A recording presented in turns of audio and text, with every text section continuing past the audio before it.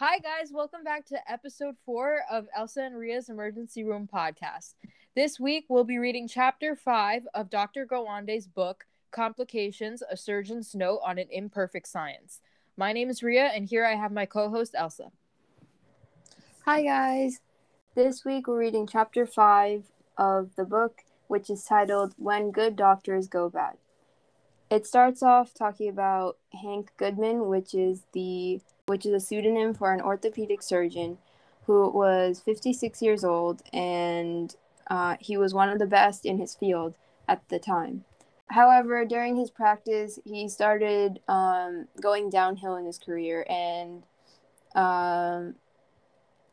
instead of getting help right away, it just continued to get worse. And basically, Dr. Gawande interviewed this doctor and then talked about what went wrong and what the doctor was feeling during the time, and just gave us insight about basically a doctor's or a surgeon's burnout.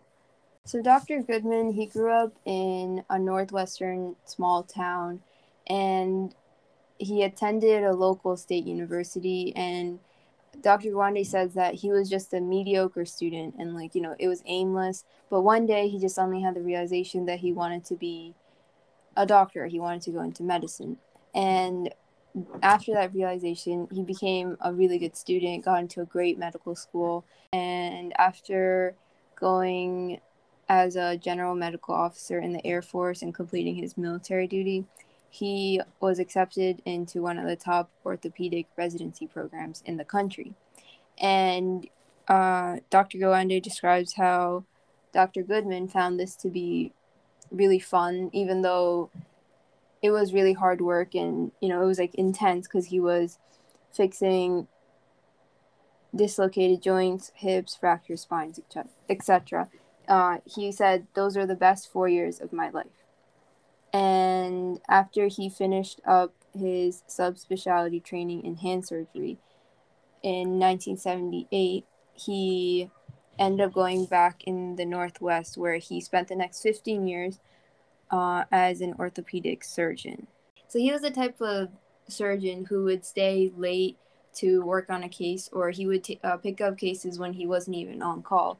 And so he attracted a lot of business, and he was really great at his job. But then around 1990 is when things started going wrong for him. Right, so because he was working so much, he was having trouble kind of balancing it all, which is understandable considering that he was working 80 to 100 hours a week, and he did so for about a decade, or actually over a decade. So while Dr. Goodman was doing a lot of work, helping a lot of people, and making a lot of money, around $400,000 a year, this money didn't come easy, right? He was working about 80 to 100 hours a week, and he did so for over a decade. So you can see how, this would take a toll on anybody, no matter how much you think you can handle it. I just don't think it's healthy to be working that much. As much as you may love your work, you don't get to really see your family, and you don't have a good work-life balance. And it starts to not only take a toll on your mental health, but it started to take a toll on Dr. Goodman's performance at work as well. One instance of his quality of work deteriorating was in the case of Mrs. D. So this was a 28-year-old mother and wife, and basically she had fluid swelling on her knee. It wasn't really painful, but there was just often this fluid that would start swelling. And so she went to go see Dr. Goodman, and Dr. Goodman told her to have surgery. And so she was getting ready for the surgery, but the week before, there was a minor operation done to remove the fluid, but then when she came back, she felt very sick, and her knee was now in pain. So Dr. Goodman's assistant looked at the knee, and he noticed that it was red, hot, and tender. And when he stuck a needle into the joint, there was a foul-smelling pus that came out. So Dr. Gwande, in his perspective, he was like, okay, it was clear at this point that the woman had some sort of infection, and that the knee needed to be opened and drained as soon as possible. So that's like the way that I guess like Dr. Goodman should have gone about the situation. But instead, Dr. Goodman was too busy, working probably with the, um, I don't want to give a number to it, but innumerable amount of patients that he was seeing daily. And so he was too busy, and he kind of just said, you know what, to the assistant, just send her off with some antibiotics. She'd be fine, right? The assistant wasn't really on board with this completely, but, he or she went ahead with it anyway.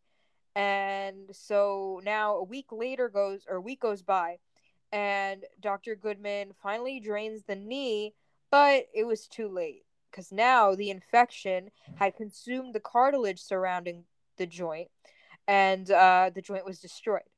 So she basically, now at this point, she realizes, okay, let me go to another doctor. And this guy, all he did was fuse the knee solid to stop the constant pain of the bone rubbing against the bone. But basically, the damage had been done at this point. So her life kind of changed dramatically with this moment, because no longer could she bend down to pick up her child. She would often fall down the stairs. Her family had to move to a house without stairs.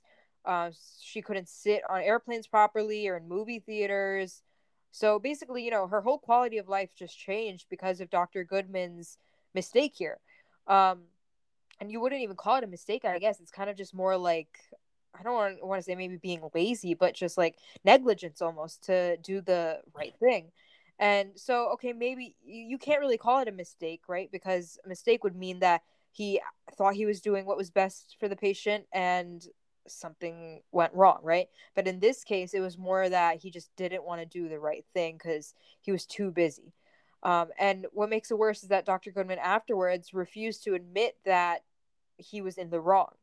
Um, and so, and it also wasn't just this one instance. There was another instance where there was another patient who Dr. Goodman put the wrong size screw into the patient's broken ankle. And when the patient complained of pain, Dr. Goodman said, nothing's wrong. I know I did a good job. Um, but basically, what this screw did was erode through skin, and Dr. Goodman could have just cut the screw to the size, but he just didn't want to. So, maybe it's because he was too busy and he was stressed, but I think the general point here that Dr. Gwande is trying to show us, and that we should just be able to realize on our own, is the fact that that doesn't make it an excuse for you to just do nothing. Like, if you feel like you're too stressed, you should recognize that, hey, I need to see less patients so I can give better quality of treatment to these patients. So Dr. Gwande doesn't outwardly come out and say that, but that's kind of the general sense I got. And something I wanted to talk about here was, do you think that Dr. Goodman should have known to be like, all right, hey, let me stop? And, before we start talking about what his colleagues could have done, I think on his part, do you think he should have been like, um, I need to just, or why, actually, let me rephrase my question. Why don't you think he said, let me stop working so much? I think you mentioned the money, right? He was making 200,000 initially per year, and then when he pushed himself to handle as many cases as, not even that as he could, because he wasn't handling them properly, but as many as he took on, he was making double the amount. And so I guess monetarily, is that a word? I guess money is definitely a factor. And besides that, I think he also probably liked being the guy who can just take on as many as possible, like way more than his colleagues, and still get it done, even if it's not done correctly. And when you have such a high number of cases, one patient having difficulty is like such a small percentage, right? So then maybe you just learn to focus on the bigger number of people that you actually helped instead of the people that you end up hurting, even though in medicine you can't really cut corners like that. Yeah, I think it's still like, they said that he was still harming more patients to the point where it was something to talk about. So I feel like at that point, it should have been like, okay, I can't just focus on the positives, even if they do outweigh the negatives. I think that there's still more negatives than there should have been, even if he was making mistakes. And I think you're definitely right about like money must have played a role. Actually, no, maybe not money, but I think that it was more him just not knowing how to stop. Like he gets into such a rhythm. Being doctors, you have to have a good and hard work ethic. So I think he just probably thought that, this is his life, this is normal, and there was no way for him to back out of it. And so one note that I wrote down is that this perfectly speaks to this shortage of healthcare workers and how if maybe he had someone to fall back on, like a colleague who he could recommend for some of these patients, then maybe he would have felt more comfortable denying treatment or, just like pushing it to someone else. So you're saying you feel like he probably felt that he had to do all this, like he was the go-to guy, and so it was his responsibility, or he was slacking if he didn't take on this many patients. Yeah, I think it's more that he himself, like, I don't know, I'm trying to think of what's like the best example. Like even in our like school career, it's like we get so used to just constantly being busy and constantly having something to do where it's like um that's all you know. And so you feel like if you're not doing the most, then you're not doing something right. And there's no way to get out of it. Like you should definitely be busy. There is no breaks for you, so you just keep going. Yeah, I think I definitely relate to that. Like when you have free time, I've noticed like winter break, if I ever try to just not do anything school related, it's like, oh well, I could have done this. You don't enjoy the time that you have off. So maybe that's how he was feeling, especially since he felt like he needed to like support his family. Well, I don't know about that. I feel like 200K is probably well enough to support a family, but whatever. Yeah, I don't even think like cuz like you said the money's good, but like when you have enough of it, why do you need I mean, but then that argument goes back to like um more people in business where you can look at anyone and be like, "Hey, don't you think they have enough money? Like why do they keep going?" But it's like I guess the Wolf of Wall Street is a good example where it's just like once you get a taste, it's like you just keep wanting more. And I'm like surprised that he actually sat down to do this interview. Like, I know he didn't give his actual name, but maybe someone could probably figure out who he was, especially if the college and everything's listed, right? Um, so it's good on him that he's learning to recognize what he did wrong. But the influx of patients, you said like he's taking on so many patients. At one point, Dr. Guande wrote that he was taking on about 40 patients and he was spending not even 5 minutes talking to them. So imagine getting a major surgery like a hip replacement and the doctor not even talking to you for 5 minutes about what's going to happen. And then your hip just dissolving because that's what happened to one of the patients. That's insane. Yeah, and then in my mind it's like, okay, well, maybe the patient should go see another doctor. And that's easy for us to say because we live in a suburban area close to New York, I guess. I mean, I don't know if the viewers know we're from New Jersey, but so like, everything is just so accessible to us, like so many doctors around for any kind of like doctor you need to see. But then you think about more like I don't know what where he practiced if it was still the northwest area or midwest area, but if there aren't many doctors available in some of these rural areas, then you can imagine how patients really don't have a choice, even if they feel like the doctor isn't giving them the attention they need. I didn't even think about that before, actually. Yeah, we're pretty fortunate to be in an area where you can literally run to anybody. But if he's like the best bet, and if he had such a history of being such a renowned doctor, I can see why people still kept going back to him. So, yeah. Yeah, that's true too. The record he had probably was propelling his career even more. Yeah. So initially, it just started off with a few patients here and there, but when it really started picking up, and it seemed like Dr. Goodman just didn't care about what he was doing because he was doing unnecessary surgery or not doing the proper surgery or not doing a procedure properly. people started reaching out to him, and they call this the terribly quiet chat. And so basically, colleagues or other people would pull him aside during a cocktail party or drop by his house and express their concerns about what was going on with him and his patients. Some people were like pretty kind about it and just inquired about what was going on. Other people were just straight out told him, what you're doing is completely bizarre, which is Dr. Gawande's words. And this is a quote: "The scary thing is I wouldn't let my family members go near you." So imagine a doctor telling another doctor that they wouldn't send their family to you. That's a pretty big insult, right? This continued, but there was really no change to how Dr. Goodman acted. And people started seeing how dangerous Goodman was becoming. His nurses, his junior physicians, and other people, just the other staff, started seeing how he was causing problems. And one of his physician assistants actually started covering for him, or just taking on a protective role, as Dr. Gawande says.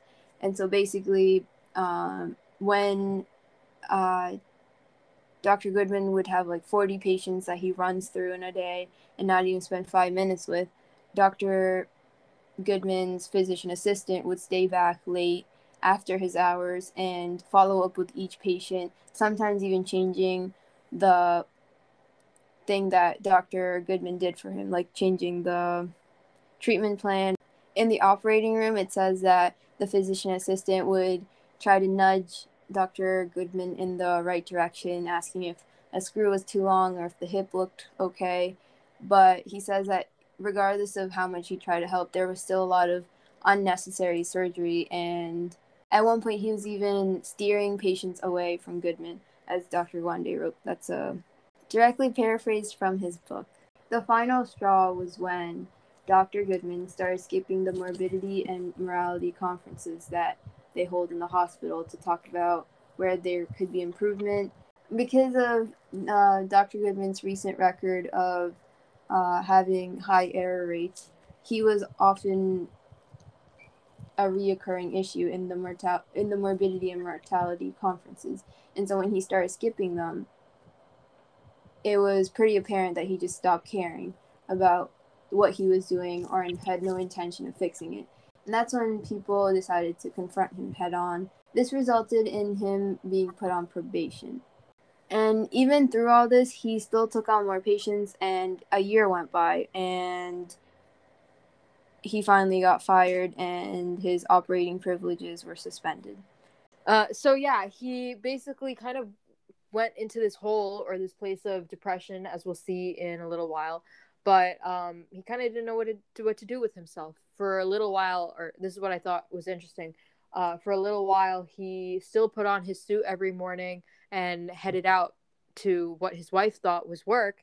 But who knows where he was really going. But basically, he couldn't bring himself to terms with the fact that he really had just been fired from his, I would say, lifelong passion. When you're working 100 hours a week, what do you do now with all that time? I don't think he had a identity, and this is what Dr. Gawande says. As many physicians do, he did not have, or I'm saying this grammatically incorrect, but basically he did not have an identity outside of medicine and work. And Dr. Gawande says that's the case for a lot of physicians, which makes sense when you're working so much. And I think, like, in general, even us, like, we take pride in becoming physicians. So it makes sense that it's like a huge part of even our identity, as like saying we're pre-health students. But anyway, so it makes sense that he kind of just lost who he was and fell into this like even larger sense of depression than he probably was experiencing even before getting fired. One thing I wanted to kind of talk about, though, was I personally wondered why it took the hospital so long to fire him, because it says the problems really started in 1990, and then he stopped showing up to the M&Ms at what year did they cite? 1993. Okay, 1993. So, up until that point, like, he's causing these issues. Maybe they don't have concrete evidence. Maybe the colleagues are just uncomfortable with reporting him. Um, but then even after he stopped showing up to the M&Ms, it took until 1995 when they suspended his operating privileges. So, and at this point, like, even when he was like not showing up to the M&Ms, it says that he was the hospital's most sued doctor, which means that he was costing the hospital money in these litigations, and yet he was apparently not like really affected by it. And it's amazing to me that the hospital, even after losing so much money as I can imagine from these litigation cases, um, even after all the money that Dr. Goodman was costing them, they still didn't seem to want to fire him until the very end. And I don't know if that's because he had such a great record as being a great doctor. But I just like, thinking more to the business side of things, it's hard for me to grasp my head around the fact that like a hospital would not just like immediately want to fire someone who's costing them a lot of money. As Dr. Gwande says, he was the most sued doctor in the hospital. I think maybe it's because they just protect their own until they just really can't protect their own. Maybe it got to a breaking point where the litigations and everything, um, it was just like giving the hospital itself a bad rep. Because why would you protect someone if it was affecting everybody else at the hospital? And maybe those surgeons, got annoyed that less people are coming to the hospital because of one doctor. Right. So you're saying like maybe just that makes sense. Like at a certain point enough is enough and you just can't protect your friends anymore. Yeah, especially when you try to help someone and they don't even bother uh, trying to get help for themselves. Maybe there was just like a breaking point. Yeah, and I thought it was interesting how like I know it's like and by no means am I saying this decision is easy because it's like on the one hand you don't want to rat your colleague, your friend out and destroy his career, right? You definitely don't want to do that. But on the other hand, it's like you're a physician, you're the people's people, like, you made a vow to do no harm, and yet by letting this physician who is doing harm kind of keep going, it's kind of like you can't help but think it's like indirectly causing harm to patients. So I think it was interesting how like there's two sides of the story where I feel like the colleagues really um, kind of had to like, I mean, it was definitely they were in a tough spot, right? But it's also like they were causing patients harm as much as they were trying to get around it, right? It's still like at the end of the day causing some patients harm, which is unfortunate. 2 months after his suspension, Goodman got another malpractice lawsuit, and it was for a farmer's wife who had an arthritic shoulder, and basically he put in an artificial joint, but the repair failed, and basically that was his last straw, and he said he had nothing. And yeah, so it just seems like his problems that he created just kept following him, and that was definitely a burden on the hospital too, which is probably part of the reason they finally, said this is it and let him go. But yeah, that just reminds me of like all the lessons we learned last season with Dr. Osterholm and how there's really a balance between the economics of society as well as medicine. And I mean, in last season's case, it was public health. But even if you look at it in terms of healthcare and hospitals, like it's kind of like they're notorious for looking out for themselves and having to think about the financial aspect of things. And so that's why I found it hard to believe that they like immediately didn't want to fire Dr. Goodman if it was costing the hospital money. Like in a perfect world, we would like to think that they're not money oriented, but judging based on everything we talked about last season, it seems that they would just be thinking of that first and foremost. So that's why I thought it was surprising that they didn't fire him. It's probably because um he's just so renowned, and like how can someone that good just go downhill within 3 to 5 years? So maybe, but actually 3 to 5 years is a long time. So if it's well known that burnout is a thing, because I'm sure they knew that was a thing, then why didn't they try to intervene a bit more? Yeah, that's true too. You expect your employers to kind of look out for their employees. Okay, so I think that's a good segue into burnout because that's what was happening to Dr. Goodman.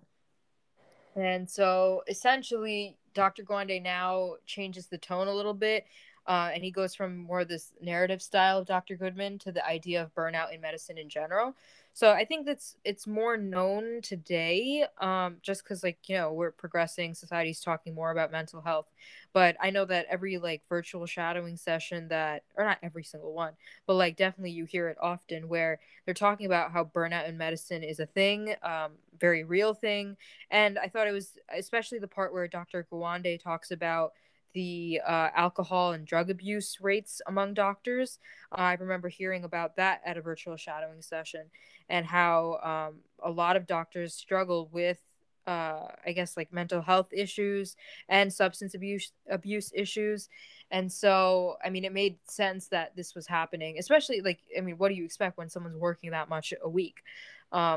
So yeah, I guess Dr. Gwande kind of shifts it now just to talk about burnout in general and how doctors are people too is his main idea here, and how you expect them to just be perfect all the time, be able to take care of us. But I think it's interesting, and something I've kind of thought about more recently is that how are you going to take care of your patients if you can't take care of yourself? So it's when doctors are experiencing burnout, they should get that help that we were just talking about, before it starts costing their patients lives and affecting their own life, of course. So then Dr. Gwande starts talking about this specific psychiatric clinic or practice in what state was it in? Minneapolis, right? So it was at Abbott Northwestern Hospital in Minneapolis, and it was this psychiatric program that I don't know if it's Dr. Neff or just Neff is what Dr. Gwande calls him. So aside from the more common issues that Dr. Neff saw in some of these patients, which would be anxiety, depression, substance abuse, he also saw instances of schizophrenic doctors, doctors with OCD or obsessive compulsive disorder. And then there was also a quote family physician who is known to take young male patients out alone for dinner and in one instance on vacation with him. And he turned out to have compulsive fantasies of sex with pubescent boys. So you have a lot of different doctors coming to this psychiatric practice with all different sorts of mental health issues. And basically, I think the idea was great where Dr. Neff wanted to focus in on treating this population that people tend to associate with being strong and self-sufficient, but that's not the reality of it because they're human beings just like anyone else. And thus, their issues should be acknowledged because they're also responsible for another person's life. So definitely people should be paying attention to this. And so yeah, basically Dr. Neff at the end of the week would determine whether the patients were fit to return to work or whether they need to take some time off, and then maybe eventually they'll get to a point where they could come back, or if they were just needed to stop. And so I mean, first, do you want to say anything about what you think about this idea? I think the idea itself is good. It's great that it's acknowledged that doctors, just because they're healers, can't have or can have problems on their own. I feel like I never think about a doctor getting sick, or when I do, I feel like it's not really a big deal. And mental health awareness and problems that aren't necessarily visible or treatable with medicine or medications, that's not really addressed, or it wasn't really addressed before, and now it's slowly starting to get addressed, like Ria said. So I think it's really good that they have a facility to help doctors with problems that are stigmatized but should be addressed so they can continue doing what they're good at. Yeah, and that's why it's a shame that later on in the text we find out that the hospital, this Abbott Northwestern, I think, they defunded his program, which I think is a shame because I think there definitely should be something like some kind of rehabilitation program. And one of the reasons is like you can see how big of a difference this program made in Dr. Goodman's life. So, following his suspension, Dr. Goodman was feeling suicidal. Dr. Gawande writes that one day he was sitting in his basement den and he had a gun in his hand, and he was contemplating suicide. And he said, I'm going to just read the quote. He knew how to do it so that his death would be instantaneous. He was, after all, a surgeon. So he had the power to kill himself, and he was at that point. But then in 1998, at a medical conference, he saw a book or a presentation called 200 Physicians Reported for Disruptive Behavior by Dr. Kent Neff. And basically, it was what Ria described. It was a small program to help hospitals and medical groups with troubled doctors. I'm reading directly from the book. So basically, Dr. Neff had collected data and he found that doctors weren't recognized to be dangerous until they had done some damage or until they had screwed up and it resulted in something that the hospital couldn't avoid looking at. This means that a lot of doctors are troubled. They have a lot of mental illnesses, addictions, etc., but it's not addressed until something actually goes wrong. And Dr. Neff wanted to change this, and so he made this program in a Northwestern hospital. So basically, doctors came to him and Dr. Neff tried to help. So Dr. Goodman called Dr. Neff, and Dr. Neff told him to make a trip down to where Dr. Neff was located right away. And after meeting for an hour, Goodman said he remembered that he could breathe again. So it felt like he was like relieved after talking to Dr. Neff. And he checked himself into the program that Dr. Neff offered, which was like 4 days and 4 nights, and he paid for this out of pocket. And I think they mentioned this specifically because earlier they had said that the hospital usually sends people and pays for the recovery, but because he didn't have a hospital backing him up anymore, he had to actually pay for it himself. And I think that shows that he was finally recognizing that he really screwed up and he really had to get himself together in order to continue being a physician. So following this, Dr. Goodman listened to Dr. Neff's suggestion about checking to a psychiatric hospital and did this, and he was put on medication. And, slowly he started getting back to his former self. And although his old hospital wouldn't take him back, he found a smaller hospital that he could work at, or smaller practice he could work at. At the end of the chapter, Dr. Goodman and Dr. Gawande meet up for a meal in town, and then they go back to his old hospital. And initially, Dr. Goodman wasn't going to go inside, but slowly he just decided to go inside. Dr. Goodman and Dr. Gawande met up for a meal and decided to visit Dr. Goodman's former hospital. And Dr. Goodman actually went inside the hospital with Dr. Gawande. And he was greeted by a lady at the information desk who was like, I haven't seen you in so many years. And she slowly caught on that he hadn't just retired, he was let go from the hospital. And although there was awkward silence and it was obvious that Dr. Goodman felt it, it passed. And eventually, when they left the hospital, Dr. Goodman said, I'll be back, to the lady at the desk, which is just showing how he had the passion to come back to the hospital that let him go. Yeah, kind of like a happy ending where he has gained his confidence because of this, or regained his confidence because of this program that Dr. Neff ran.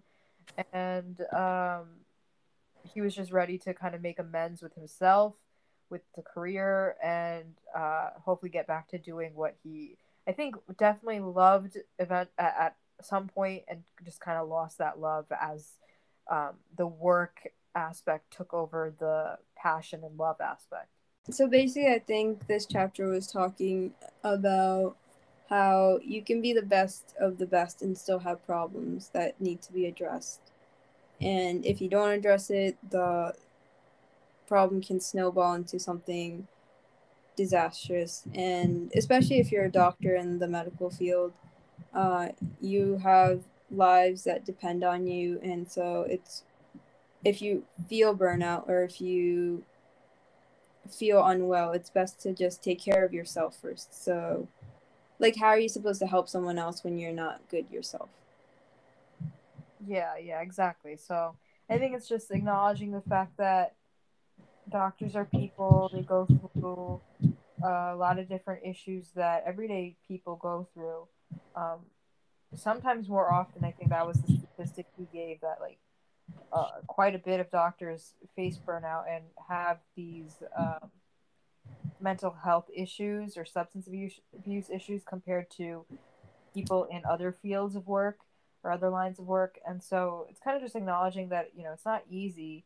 Um, and we should kind of just be more respectful towards those who are struggling. And I guess that's just a fact of life in general. Anyone dealing with mental health issues, um, just kind of empathize with them. And that means doing so for people you wouldn't think would need it, but they do. So that's all we have for this week. Thanks for listening, and we'll see you later. Bye.